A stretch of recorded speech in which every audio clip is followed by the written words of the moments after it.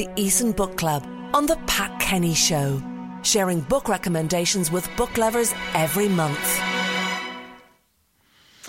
Well, for this month's Eason Book Club, we chose Redhead by the Side of the Road by Anne Tyler. What did our panel think of the book? We're joined now by Claudia Carroll and by Roz Purcell.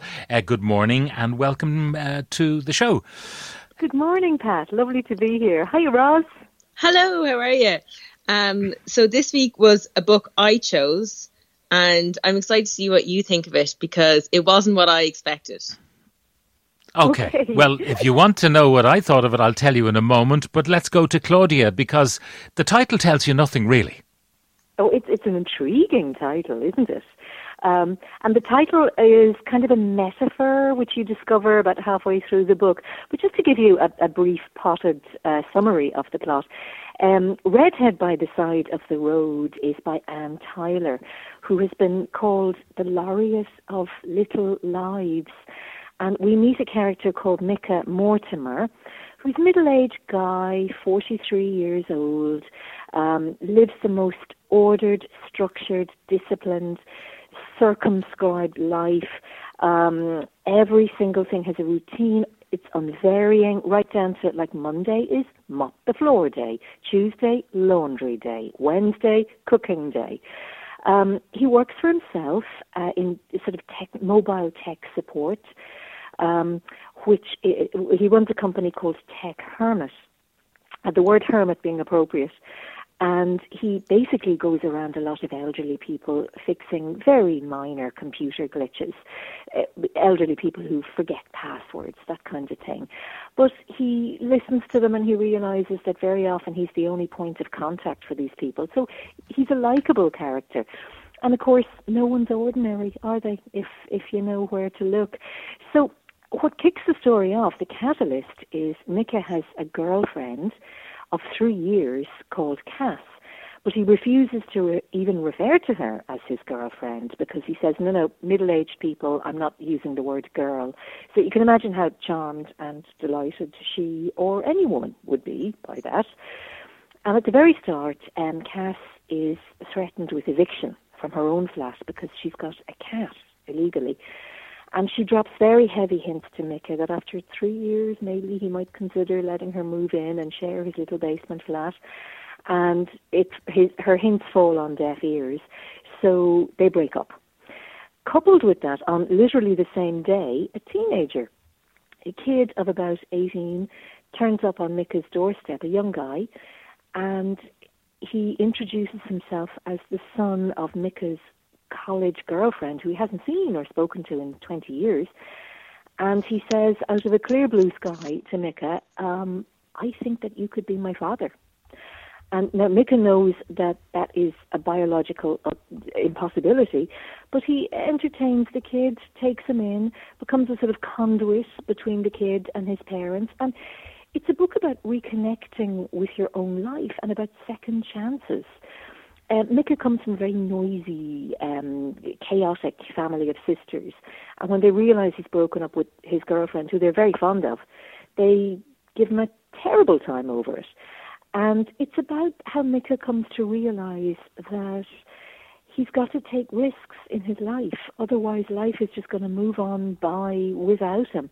There's a beautiful scene where he's doing tech support to a woman who also works as a sort of superintendent illegally in his building, and he's helping out a woman in his building called Yolanda, who's a serial dater, and all the dates, online dates she goes on, are a string of disasters, one after the other, but she never gives up hope, and she keeps turning up. And he says to her, "Why do you do it?" And she says, "Well, if I give up hope, I might as well be dead." And that resonates with them. And it's a story about a man who's forced to ask himself the question, am I alone because I never met the right person? Or am I alone maybe because I'm not the right person? Yeah, I mean, the question is, when you're reading about him first, you know, he's ordinary with what I think the author says, a touch of OCD. I'll read a little bit because it gives us a sense of the language. I mean, this woman is mistress of the mundane. She describes the mundane brilliantly and makes even casual encounters beautifully told, and we enjoy them. I'll read this a little bit. He's a tall, bony man. This is Micah. He's a tall, bony man in his early 40s with not so good posture, head lunging slightly forward, shoulders slightly hunched, jet black hair, but when he neglects to shave for a day, his whiskers have started coming in grey.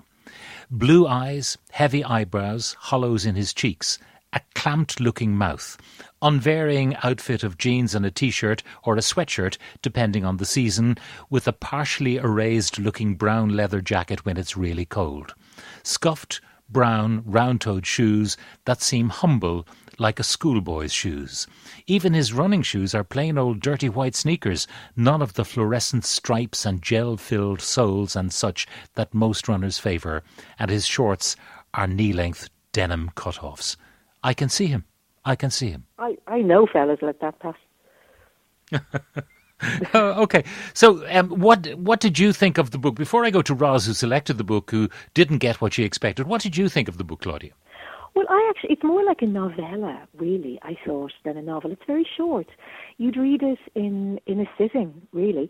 And for me, it was hopeful, and it was like a perfect read for these locked down times. Because it gave you hope, and it's about second chances. And I just found it quite uplifting, and it makes you look twice at things. Even the title of the book, Redhead by the Side of the Road, you immediately think it's a red-headed man or woman that's literally on the side of the road. It's not at all. It's because Mick is a wee bit short-sighted, and he's seeing a fire hydrant and mistakenly thinks it's a person. And it's almost as if this represents his inability to see clearly what's under his nose. And I don't want to give any plot spoilers, but it's just a lovely, hopeful, gentle read. Yeah. All right. Roz, you selected it. What did you think? I did. Well, I guess when I selected it, I love a good thriller. So I was expecting this roller coaster ride.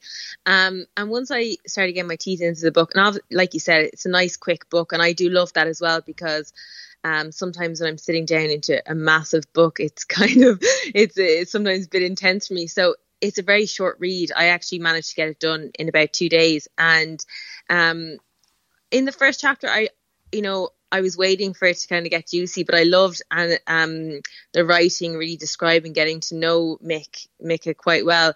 Going to the second chapter, I think that's when we realised that the redhead by the side of the road, I really expected that to be the illegitimate child arriving at the side of the road. And to my surprise, it's a fire hydrant. So, I kind of started to realise that it's probably not the thriller I expected, but just quite a normal, relatable story. And I found myself kind of laughing at some stages, because I think his everyday routine very much resembled mine right now in the house. So it was a nice read. I guess I was expecting something, explosive and something to happen, but that's the whole thing. It's kind of his life is regiment. It's mundane. There is a plot, Roz. I mean, we don't want to give it away, but there is a narrative, the arrival of the 18-year-old and all of that, and that unfolds, and more characters are drawn in. But like you and like Claudia, I enjoyed reading it, I must say. Yeah, no, I really enjoyed reading it. I have to say, it was definitely a nice book to get through, I think, right now. And it was lighthearted. There were some kind of comical moments, especially when he's going visiting his family for that family engagement. And I think the ending there was a little part, I think, I would have to say, about 3/4 way into the book, where it was dragging a little bit. Like, I wanted him just to get, reunite and understand what everyone else is thinking, and get that new perspective. Like, I felt like that was drawn out just a little bit, but I did like the ending, how it all came full circle. I mean, there's no doubt he is, as we would put it, settled in his ways. And that's what needs the shake-up. Anyway, look, we all recommend it. A great read for a summer's day, there's no doubt about that. And it is called Redhead by the Side of the Road by Anne Tyler. Claudia, it's your turn to pick the book. I'll read out the titles that have been suggested by Eason. Liebeskind, or Dear Child, by Romy Hausman.